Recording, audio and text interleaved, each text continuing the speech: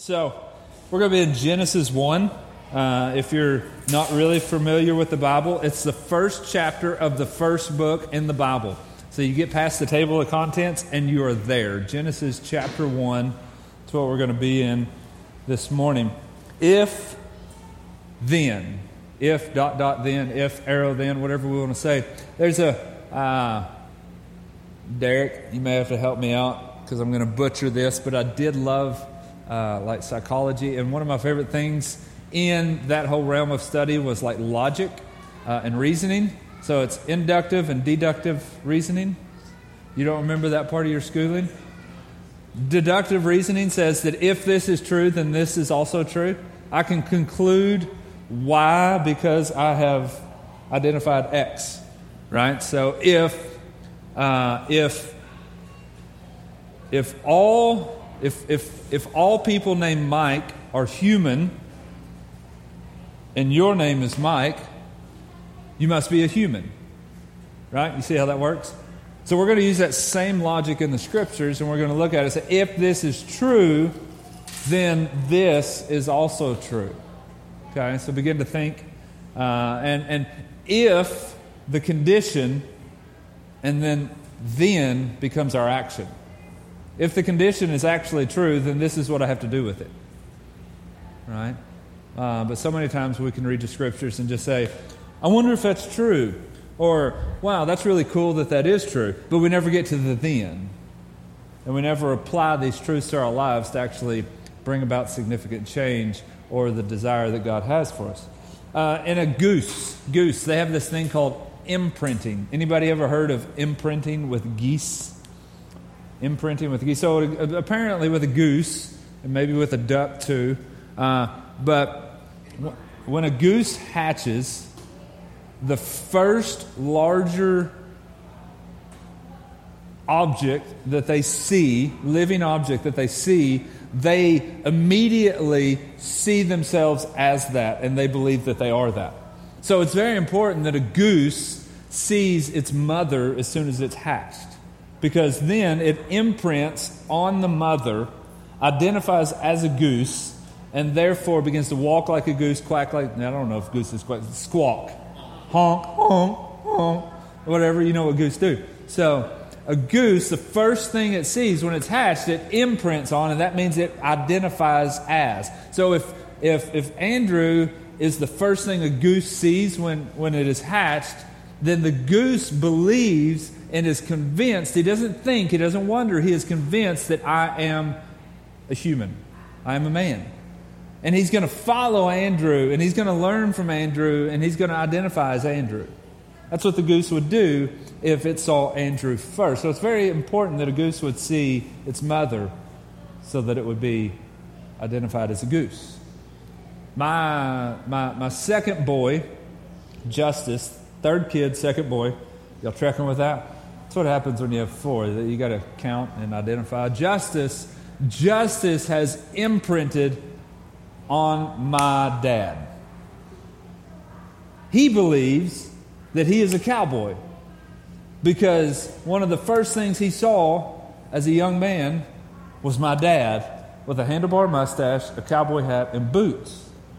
So Justice has imprinted on my dad, and he believes, he does not think, he does not hope, he does not wish to be, he believes he is a cowboy. He is a cowboy. I am a cowboy. Oh, sorry.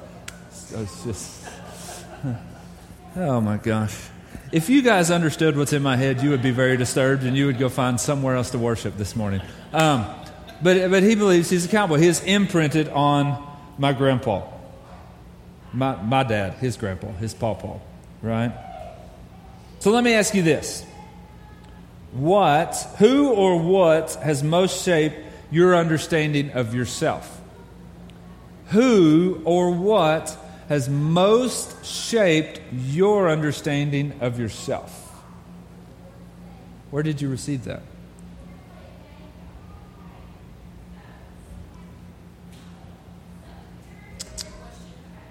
I don't ask hypothetical questions in here.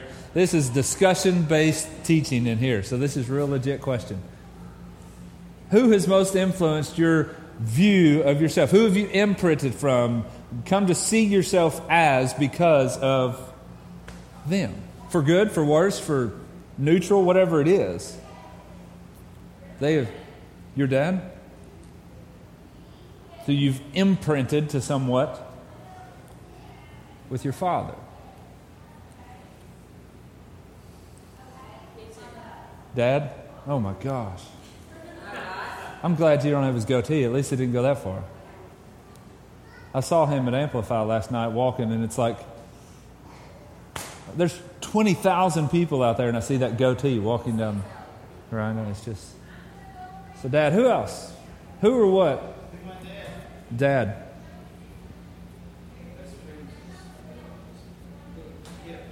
Yeah. Mom. It's interesting. There's 3 females so far, and only one of them said mom. I'm not going to go psychologist on you this morning, but it's just interesting.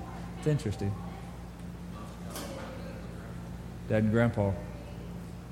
But you see how that works? Like you begin to see yourself in light of that person. Because of that person, I see myself significantly different. I think different. I act different. I desire different because of that person.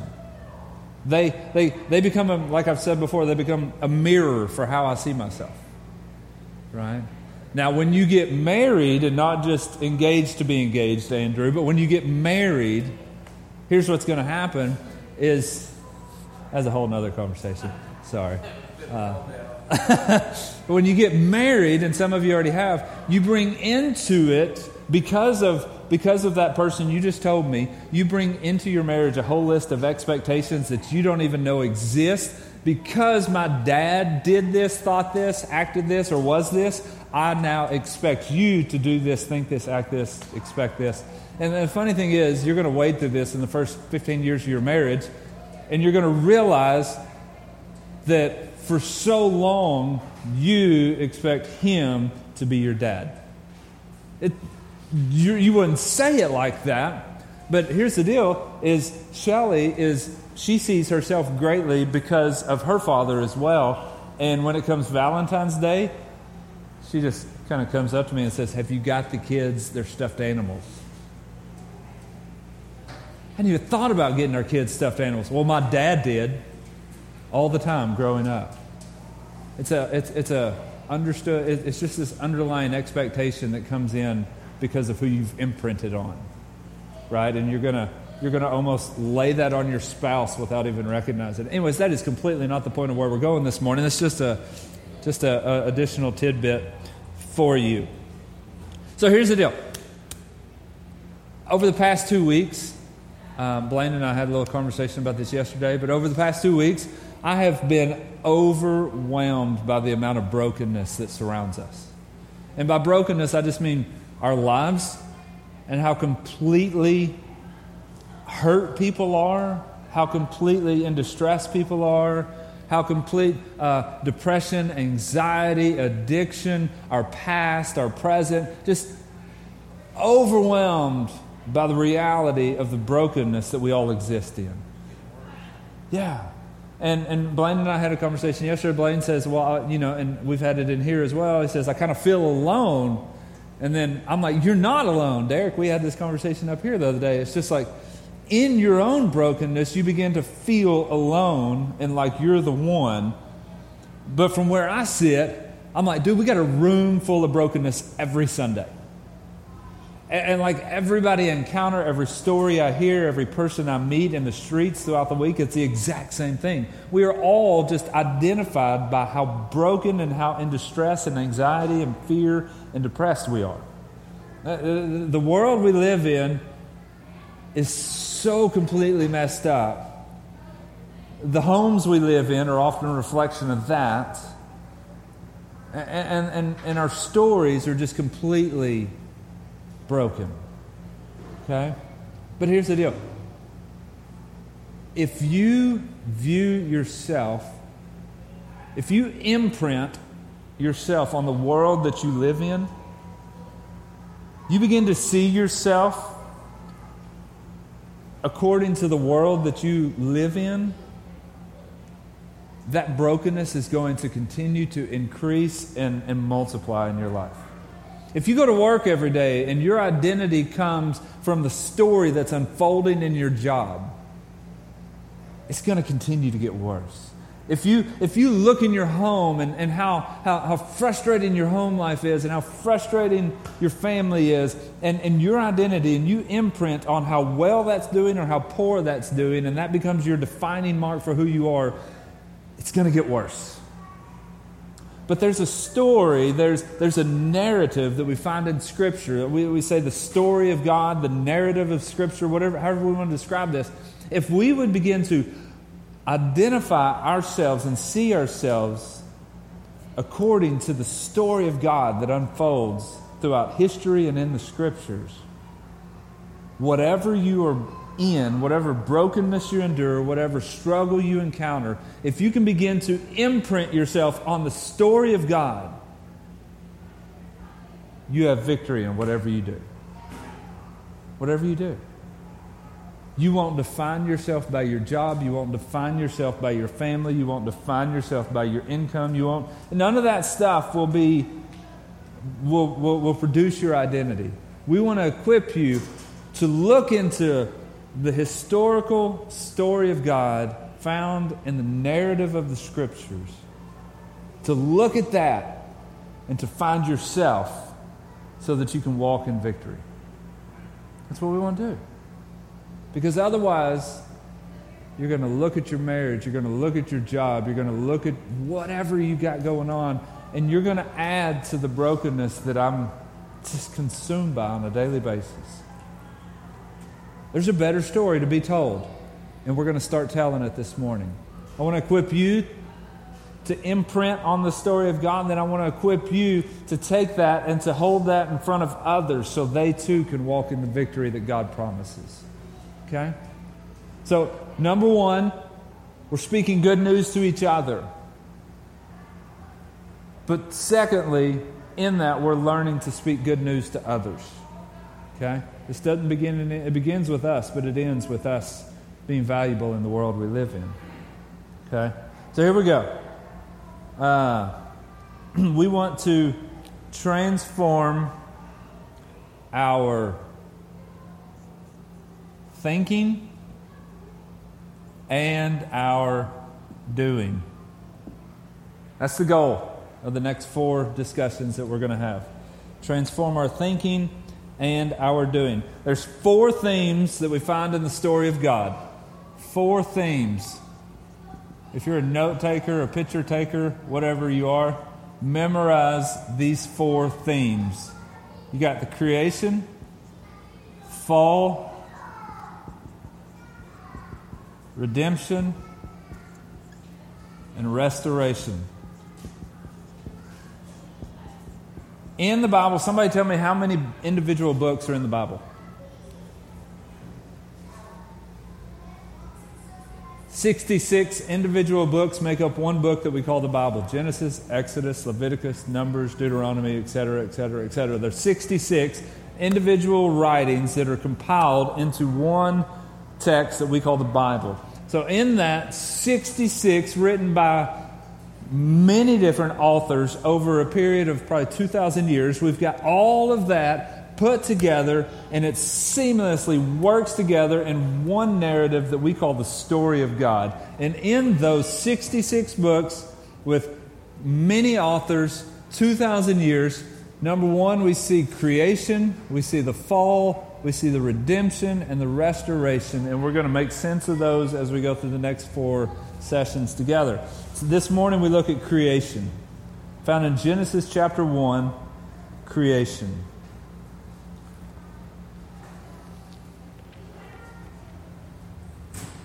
So we are going to read all of chapter 1. Some of you are like, dude, I hadn't read a whole chapter in years. We're going to do it together this morning. Right? The verse of the day on the Bible app is good, but sometimes go ahead and reading an entire chapter so you can see a greater context and more of that story is better. Okay? Each one serves its purpose. So read with me if you got it. Genesis chapter 1.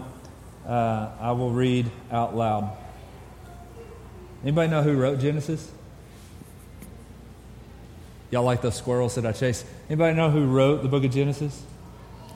Moses. Moses wrote the first 5 books of the Bible: Genesis, Exodus, Leviticus, Numbers, and Deuteronomy.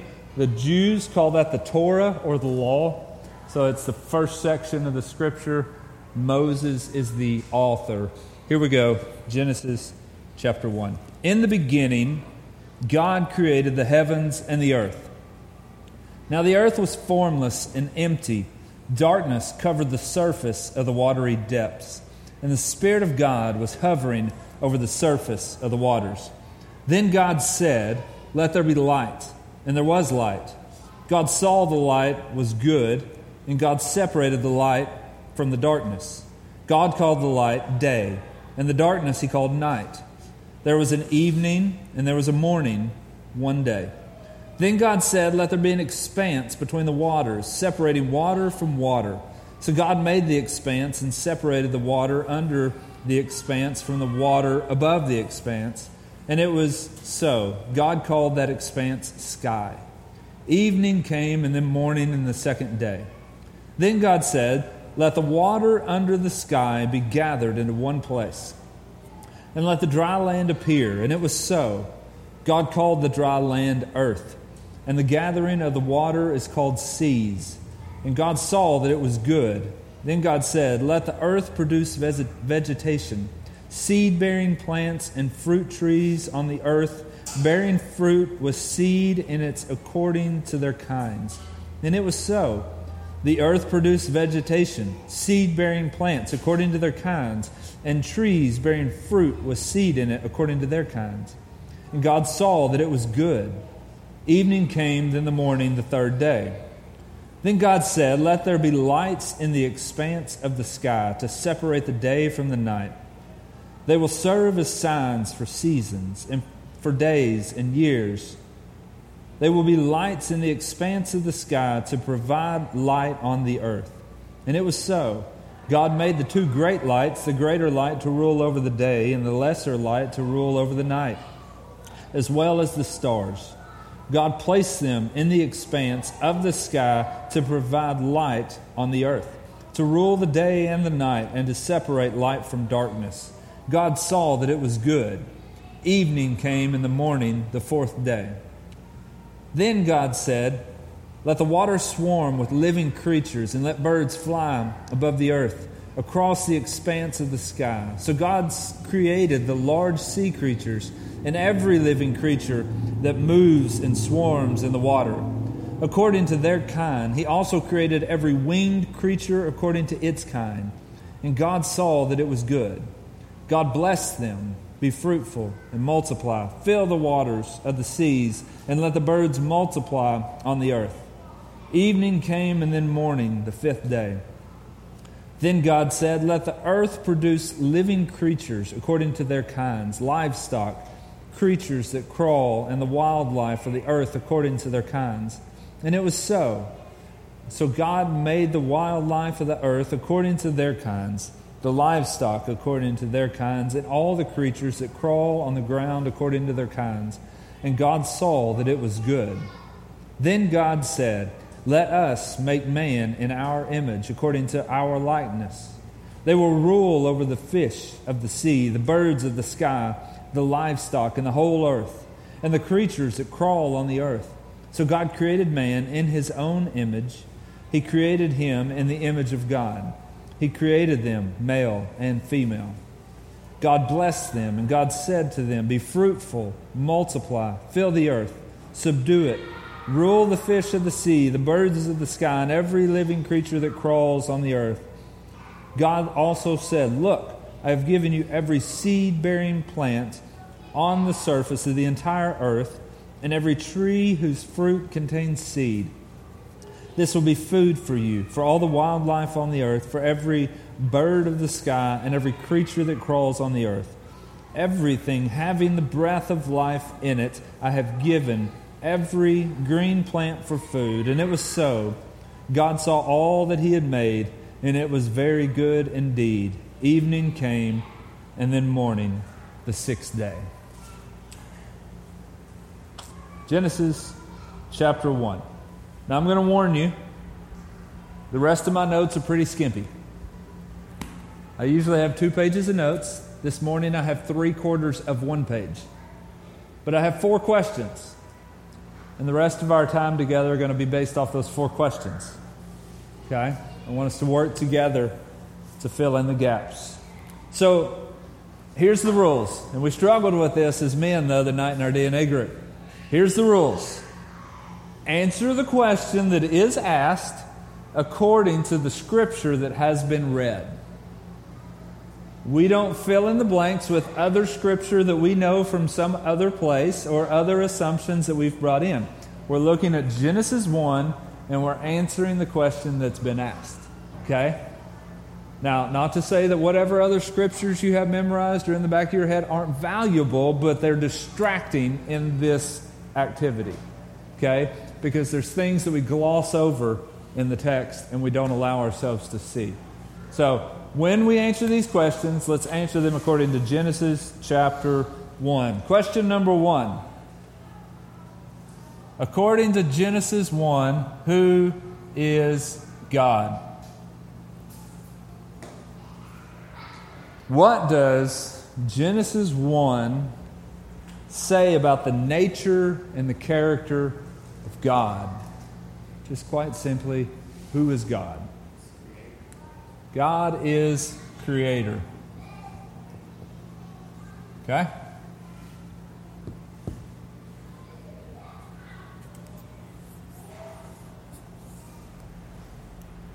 Keep them going.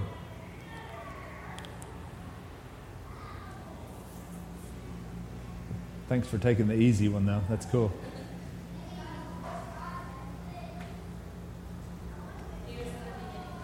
He was in the beginning. So what's another word we use for that? Well, that, yeah. So I'm trying not to make assumptions. So he was first in the beginning. Before anything else was, he was. Right? I wanted to go to eternal, but this doesn't even play into that yet. It just says he was before. It doesn't say yet that he will be after. So right now we know that before anything else existed, he existed.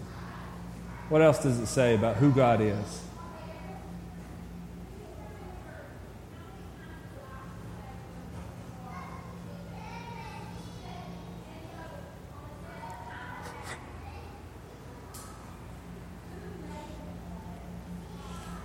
What are you thinking, Mark? Go ahead. Giver. He's what? Giver. Giver? Explain that. He gave the earth its form. He gave the animals, fish, man to earth. Okay. He gave light. He gave darkness. He gave species, Yeah. distinctions. Yeah, I'm just thinking that falls with Creator, but not only did he create it, like you said, he gave that, some of that to specific things. Like he gave some of that to man. He was the one that produced and gave life. So, yeah, I'm rolling with you. I think that shows that he's a planner because all Okay. of these things have purposes and detail. Delegation. Okay. Planner, purposeful. We understand where that's going. Okay. What else? He was a speaker. He spoke everything in the city. Okay. Like he was a magician. Like poof, there it is. Yeah. Speaker, power in his word. He's powerful. I look at when he spoke, creation came about. So another way to kind of paint that imagery for us is it's part of his sovereignty, his kingship.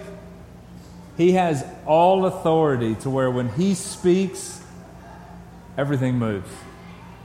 The only other comparable role on earth is that of a king that has that kind of authority within his jurisdiction. So he's the king over everything to where when he speaks, everything responds.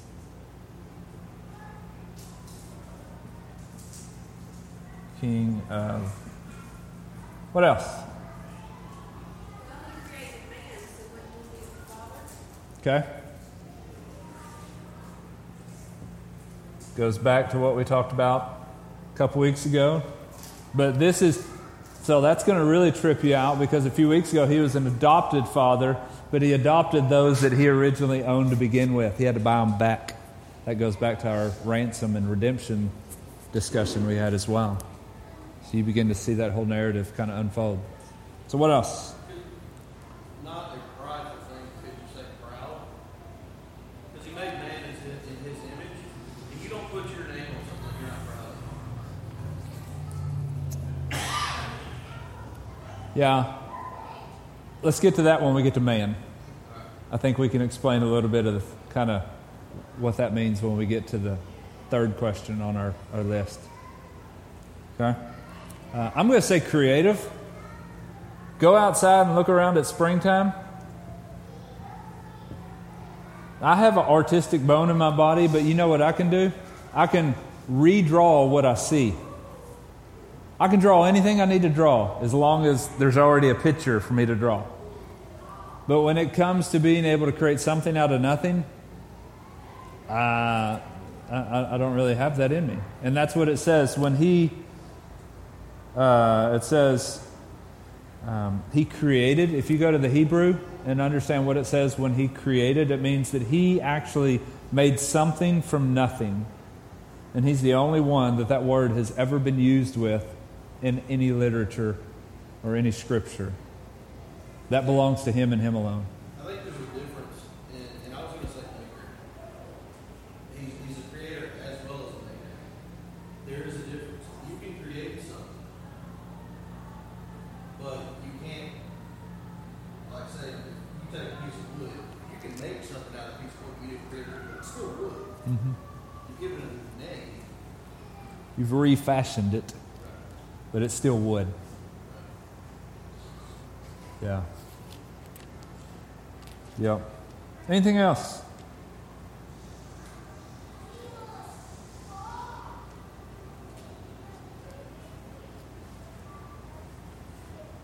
Anything else? Fair. Who? Fair. Fair?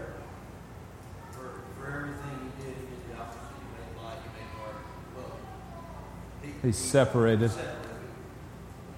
But it's even. You know, he made fish in the sea and fowl in the air. Mm-hmm. So there wasn't anything untouched. He filled everything evenly. Mm. Or equally. Thorough. Balanced.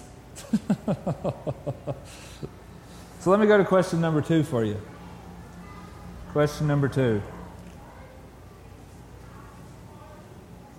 What has he done? That may seem redundant, but it's not. This is who he is. And we believe as a church that who we are is far more important than what we do.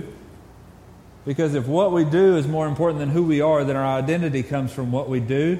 But our identity comes from who God is. As Father, Son, and Spirit. And that drives what we do. So don't think that these are redundant because they build off of each other. What has he done when we read Genesis chapter 1? He created. Created what? Okay.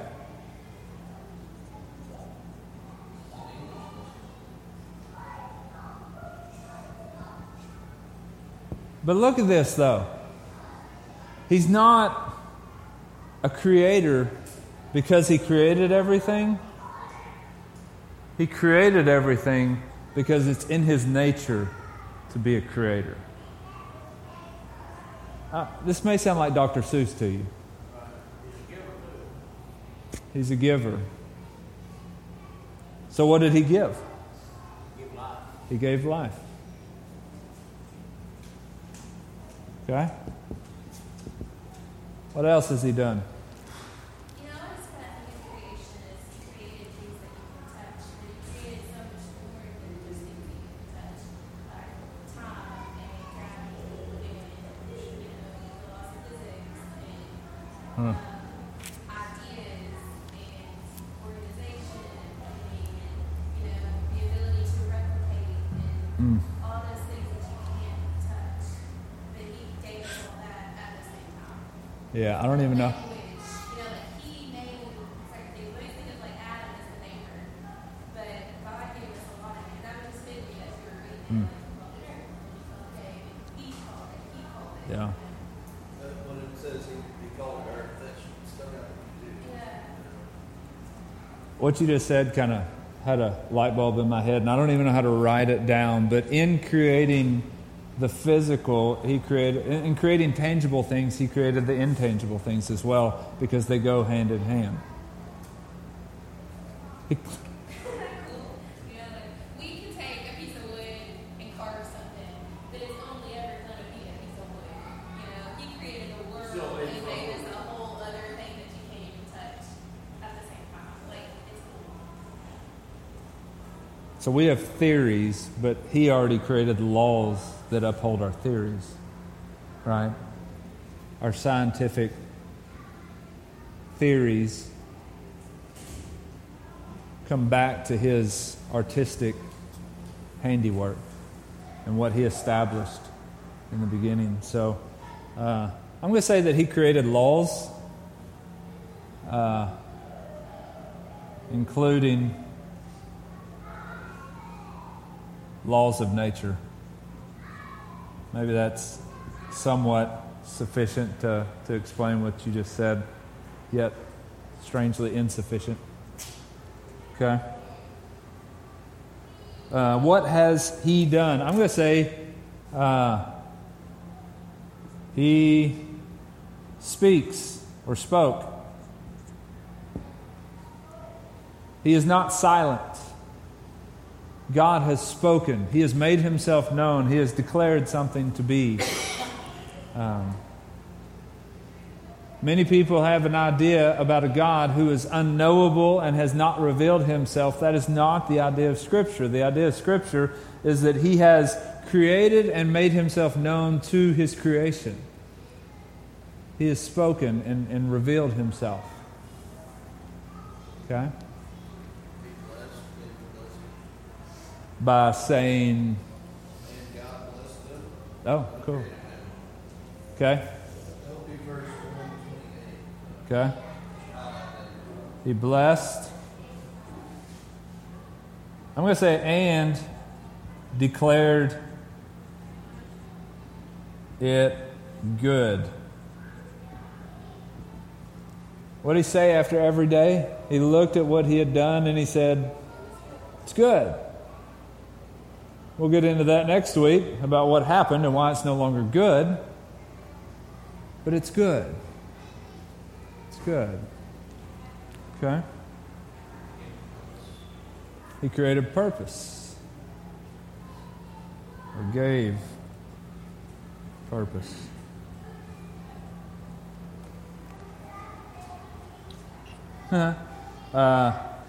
He made all creation to multiply. Right? He set it in motion, but then He created the potential for it to continue through the multiplication process without Him speaking over it again. He created seeds, created the ability for man and woman to recreate, to have children. He said every seed-bearing plant will reproduce according to its kind. You know, so he put things in motion that were going to continue without Him continuing to have to recreate. Obviously obvious, but, you know, the ecological cycles of the water, you know,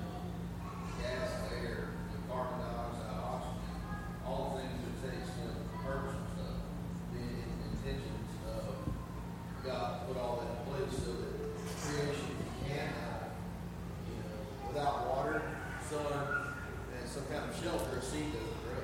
Yeah. There's air, there's water, there's sun. So he made all creation to thrive off of itself. Right? Every day that was spoken into existence was dependent upon the other days spoken to existence. I don't think he did this. I think he made other creation to rely on each other. Yeah. Not on itself. Because that's what I'm dealing with right now. I'm trying to rely on. But yeah, not on itself, but the other parts of his creation. Right. Yeah. So, then we kind of going further, we're supposed to rely on one another. Okay, gotcha. So there's a harmony between all creation that was put in motion to where it thrives as it operates together. He didn't create anything to operate in isolation. He created everything to operate together. Right? What's that say about his character? Right? I mean, if these things come from these things because he existed in the beginning before anything else, so everything that exists is a representation of his character. And if he created all things to operate well as they operate in harmony with each other, what does that say about his character but that he operates in community, existed in community as the Father, Son, and Holy Spirit before we ever existed as the body of Christ? Right? Before neighborhoods existed, he was his own neighbor. Let us, what's it say? Let us make man in our image.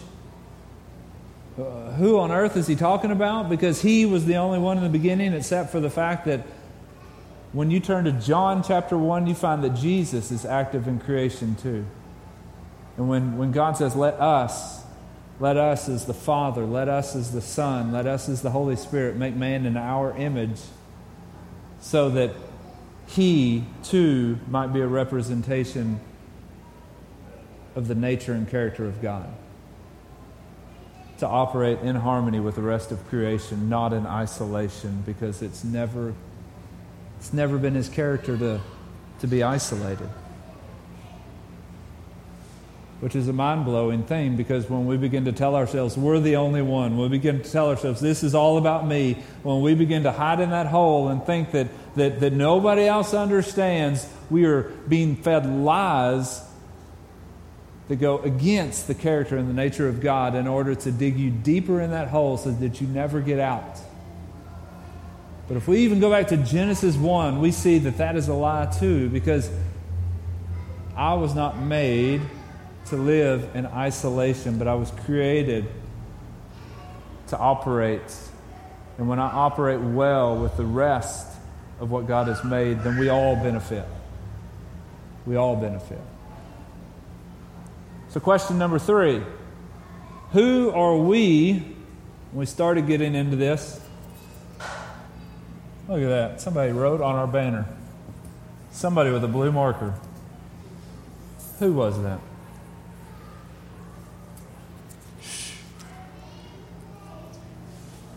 Who are we in light of all of this? What does the text say about our identity? You know I don't know how to spell.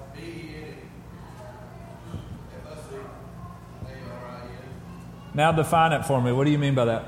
We benefit from it. Couldn't we have said benefactors? Beneficiaries? Okay, so we benefit from God's character and his creation. We're also a product of it. So if he's creator, then we are created. Let's linger there for a second. Everything we just said about everything he's made, he's created with a purpose, intent, intentional. What else do we say about his creation? To live in community. What else we say about his creation? That we're gonna mess with our own heads now. He said His creation is good. That He has a plan for all His creation. He is, if He is a father, then I am a child.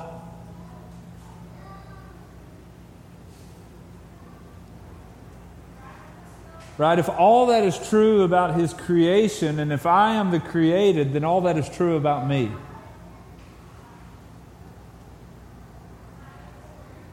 Which one is the hardest to believe for you?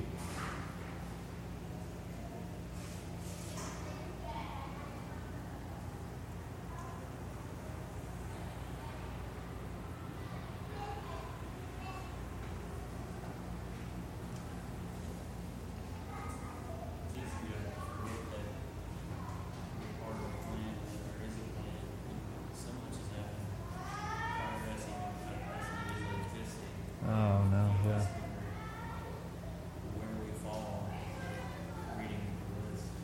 Yeah, Stephen's over there being really quiet because he's not a very loud speaker. But what he said is really profound. Because once you get to thinking, it's like, okay, there's a plan. That God created all things with a plan and a purpose. And we're a part of a story that's bigger than us, right? So here's the timeline of everything. In the beginning, God existed before anything else was. And then there's this moment in time where life began. That's a heartbeat. That's where life began. And then there's been thousands of years previous to us becoming a blip on this radar. And then here we are, and we look around, and we imprint ourselves on the life that we live and on the surroundings that we have, and we begin to find our identity according to my brokenness, my mess, my home, my job, my money, all these things, and we say, that's who I am. But then we back up and we realize that we're a part of this story that where there's a creator and a created and a purpose and intentionality and a community and this thing that's unfolding in the timeline of history. And we say, this has been going on for thousands of years. This is my moment. I am not defined by my circumstances, my situation, and my immediate context. I'm defined by this story. The one that says, I have a creator, I have a father, I have a purpose, I have a role in this story. The story is not about me. The story is about the one who began all things. In the beginning, He was. It's not in the beginning, Derek. It's not in the beginning, Greg. It's in the beginning, God. The story's not about me. The purpose isn't about me. It's like a movie script, and we get to be extras. We get to be the people. So I remember when they filmed God's Not Dead. They filmed it in this part of it in this town, and it was crazy. I knew people from all over the state that came to Benton so they could be an extra in the movie God's Not Dead, right? And people were blowing up social media because they were on the shoot and they were in this and they were in that and whatnot. What's funny was we celebrated that moment as if that was some big thing. But then when you sit down and you watch the movie, I didn't even notice any of my friends. I didn't recognize any of them. Why is that? Because the movie's not about them. The storyline wasn't about them. Were they in it? Yes. Did they impact it? Yes. Did they have a visibility in it? Yes, you bet. They had a purpose and a plan and a role and all those things, but it was not pointing to them. It was pointing to the main character of the story. Who is the main character of our story? God. God. When do your problems escalate to where they're unbearable? When you believe that you are the main character of your story. That's when everything gets out of hand. That's when everything flips on its head. That's when everything loses control. That's when objects in the mirror appear closer than they are. It's because your things are out of scale. And you put, in the beginning, Mark. And you think the storyline's about you. But actually, you're a blip in the story of God. That when you back up, it's not about me. Do I have a significant role in it? Do you? I mean, so there's two things that happen here is you back up and you say, whoo, story's not about me. Praise God that He's the planner, the worker, the creator, the one that's going to do all things. So Greg's stuff is going to work out. Why? Because God's over it all. It's not about me. I can relieve that pressure, but maybe the too far is to say, well, because the story's about God and about me, I don't matter. Is that true? No. Because all things in His creation narrative matter. All things in His creation narrative thrive off of each other.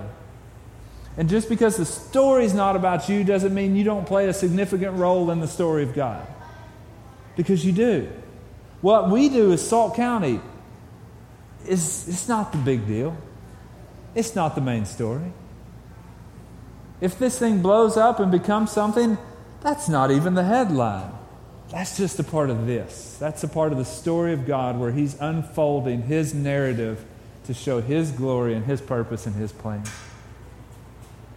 It's not about us. You can wipe your brow, take a big breath, and realize that you're part of God's plan, creation, all things are working out for His glory. But don't go so far as to think that what you do doesn't matter, because it does, because you are part of that plan, part of that story, part of that creation narrative where you have a purpose, you have a story, and He intentionally puts you here for this time and this place for this day. In one way, that sets me free. And on another way, it motivates me. Because what we do matters.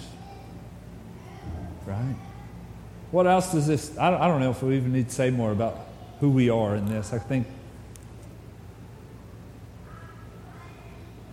we've hit that. I think, with this,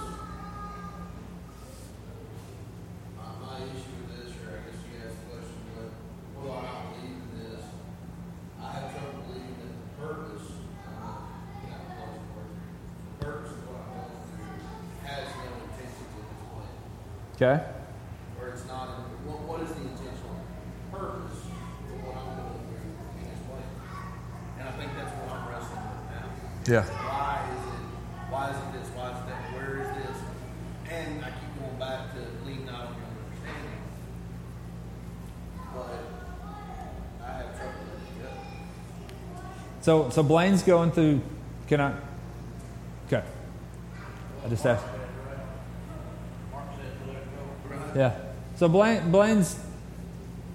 Me and Blaine have a long history. We've been friends, and we've served together over the last decade. So we've been through some cycles and some seasons together, not just with ministry, but with personal lives. And Blaine finds himself at a job that he likes, a job that is providing for his family, a job that is great for him, great for them. Yet there's this thing where you become unsettled. You begin to wrestle with the people that are in your authority, and you begin to think, you know what that is, right? Just when you question those that are above you, and then you become unsettled, and you just want to push everybody else off their throne, and you want to take over, and you can do things better, and you can make it happen if people just get out of my way, right? So I used to live in that reality. Every 3 years, I'd go through that cycle, and I'd have that struggle, and I'd be discontent until the point I left my job. And then I'd have to start all over.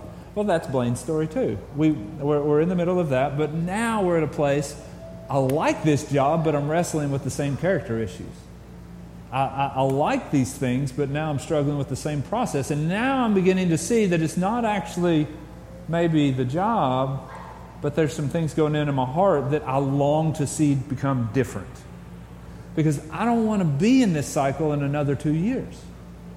God to change your heart. I said, ask God to change your heart. Well, yeah. But I think Blaine's been, and sometimes we can ask God to change our heart, but I think sometimes, and I think God's doing it right now in Blaine, and maybe somebody else is going to resonate with this, God's changing his perspective. And when you have a different perspective, he changes your heart. Because when you say, God changed my heart, you're saying, fix me so I don't have the problem anymore. But if God can change your perspective, now you have value in the story. It's no longer, when you say, God changed my heart, that means eliminate the problem so I don't wrestle with this anymore. I don't want to struggle with this anymore. I don't want to deal with this anymore. That's you saying, God, the story is about my comfort. When God's saying, the story is about me, not you. And if you can get that perspective, then your heart's going to change and your life's going to change. But until then, you're going to say, God, give me the path of least resistance so I don't have to deal with this anymore. When actually the path of greatest resistance might bring Him more glory in diminishing yourself and increasing Him. And I think that's the story that Blaine has unfolded. And that's the story that's unfolded in my life. And that's why James tells you to rejoice in your sufferings, because in your sufferings it produces perseverance, and perseverance hope, and hope character. And none of that's going to disappoint, because in the next season of life, everything you've endured in this season will point to the one who existed in the beginning, and right now you're simply wanting the main thing to be about you. But if we can have our perspective changed, our heart will change, and the things you go through today will bring greater glory to God tomorrow. If we endure. If. That's why Paul says in Romans 8:28, for those who love God and are called according to His purpose, all things work for the good. All things work for the good of those who love God and are called according to His purpose. And the good that Paul lines out there is your holiness, so that you might look more like Jesus and point more towards Jesus. Not your pocketbook. Not your pocketbook. All things work to the good. Sweet, I'm going to stay in this job until I get a better paycheck and less bosses. No. You're going to stay in the job until you look and think and act more like Jesus, so that you don't point to yourself on a daily basis. You point to the one who the story's about. And your heart's going to change when your perspective changes.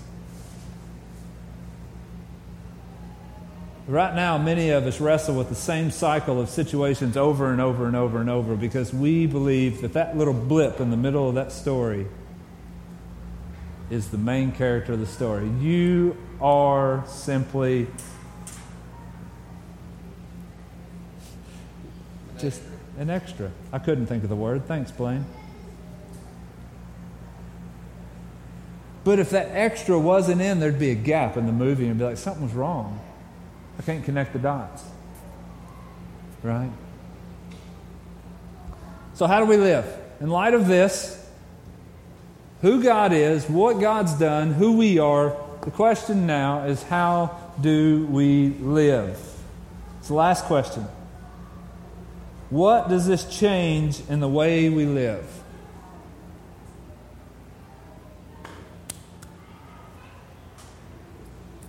What's it change?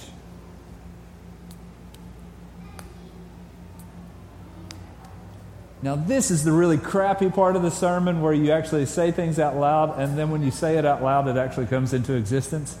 It's like, if this is true, let's go ahead and say that. If this is true, if God is creator, if He is king, if He's all those things we said He is, and then if He's done what He said He did, and if we are who we just said we are, then what do we do in light of that? And when we say it out loud, we almost feel accountable to it. So let's go ahead and say it out loud. We live fearlessly. Okay? With purpose.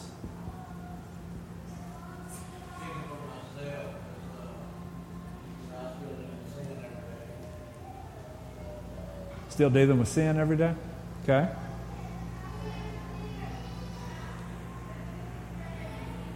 So how do we, if this is true, then how does that impact that?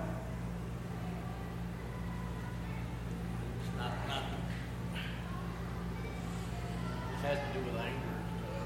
It's not allowing me to, right now it's got me at a block wall. It's not allowing me to grow. And like Wayne, it's hard to let go. I had his father-in-law sitting in his house here a while back, and that sucker made me hold my hands up in there every 20 minutes, saying, let it go, let it go, let it go. And I can say that all day long, let it go. Yep. But if I ain't let it go right here, it's still there. Blaine's got a little tree drawing that he needs to draw for you here over lunchtime. And he's going to show you a tree where there's fruit hanging on the tree, and there's little roots underneath the tree. And It seems like every time, man, I just about let it go, something else happens. And, you know, I'm right back to the start. And, you know, I deal with guys every day with problems. I help them with problems. And they'll fix them. Point in the right direction. But I'm not fixing myself. yeah. So I'm going to label that one as we pursue holiness, not for our own self, but to bring greater glory to the one who made us. Right? So we want to deal with sin, not so that our story looks better, but that we point towards his story in a better light. If this is true, what do we do? How do we live? Ah. I will enter community. Do I have freedom to change what you just said? Yeah. Not live in isolation, enter community. If this is true, I'm going to get out of the house. I'm going to go to a DNA group. I'm going to host a dinner at my house so that the Salt County crew can come. I'm going to be hospitable and do those things. If this is true, I'm going to host a dinner so my neighbors can come. If this is true. All right. Anything else?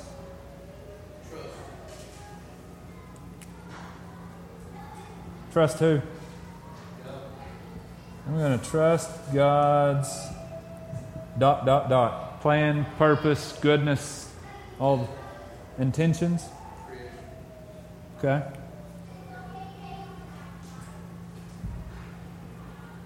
Okay. That's how it works, guys. So here's what I encourage you to do. If, then.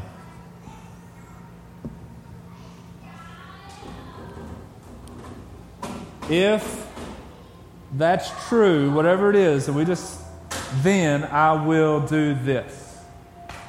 Begin to read the scriptures like that. Begin to speak to each other like that. I will live fearlessly. I'll live with purpose. I'll pursue holiness. I will enter community and I will trust God's intentions. If I'm not doing that, then I probably have a wrong belief about the character and nature of God that is feeding lies to me, that is creating fear and sin. I want to pray for you. I think these guys are going to lead us in one more song. And after they sing, lunch is available. Let's eat, hang out, enjoy each other. Father, you are so good to let us see who you are, what you have spoken to us.